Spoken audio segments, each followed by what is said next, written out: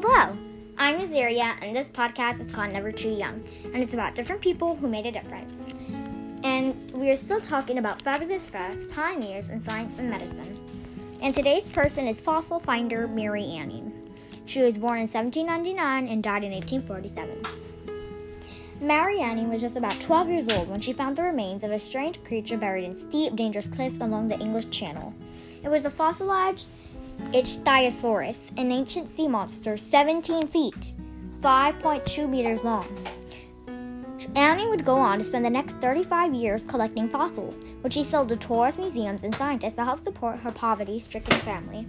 She discovered the first Pliosaurus, another giant ancient ocean creature, and one of the first pterodactyls. Even though she worked in precarious conditions, rock falls were a common occurrence on the steep slopes where her fossils were buried, and had only the most basic tools to work with. Anning was extremely talented at unearthing delicate fossils without damaging them. She has spent 10 years gently excavating the Plesiosaurus. She's one of the greatest fossil hunters in history, but today most people, even fossil scientists, have never heard of her. Bye-bye. Thank you for listening.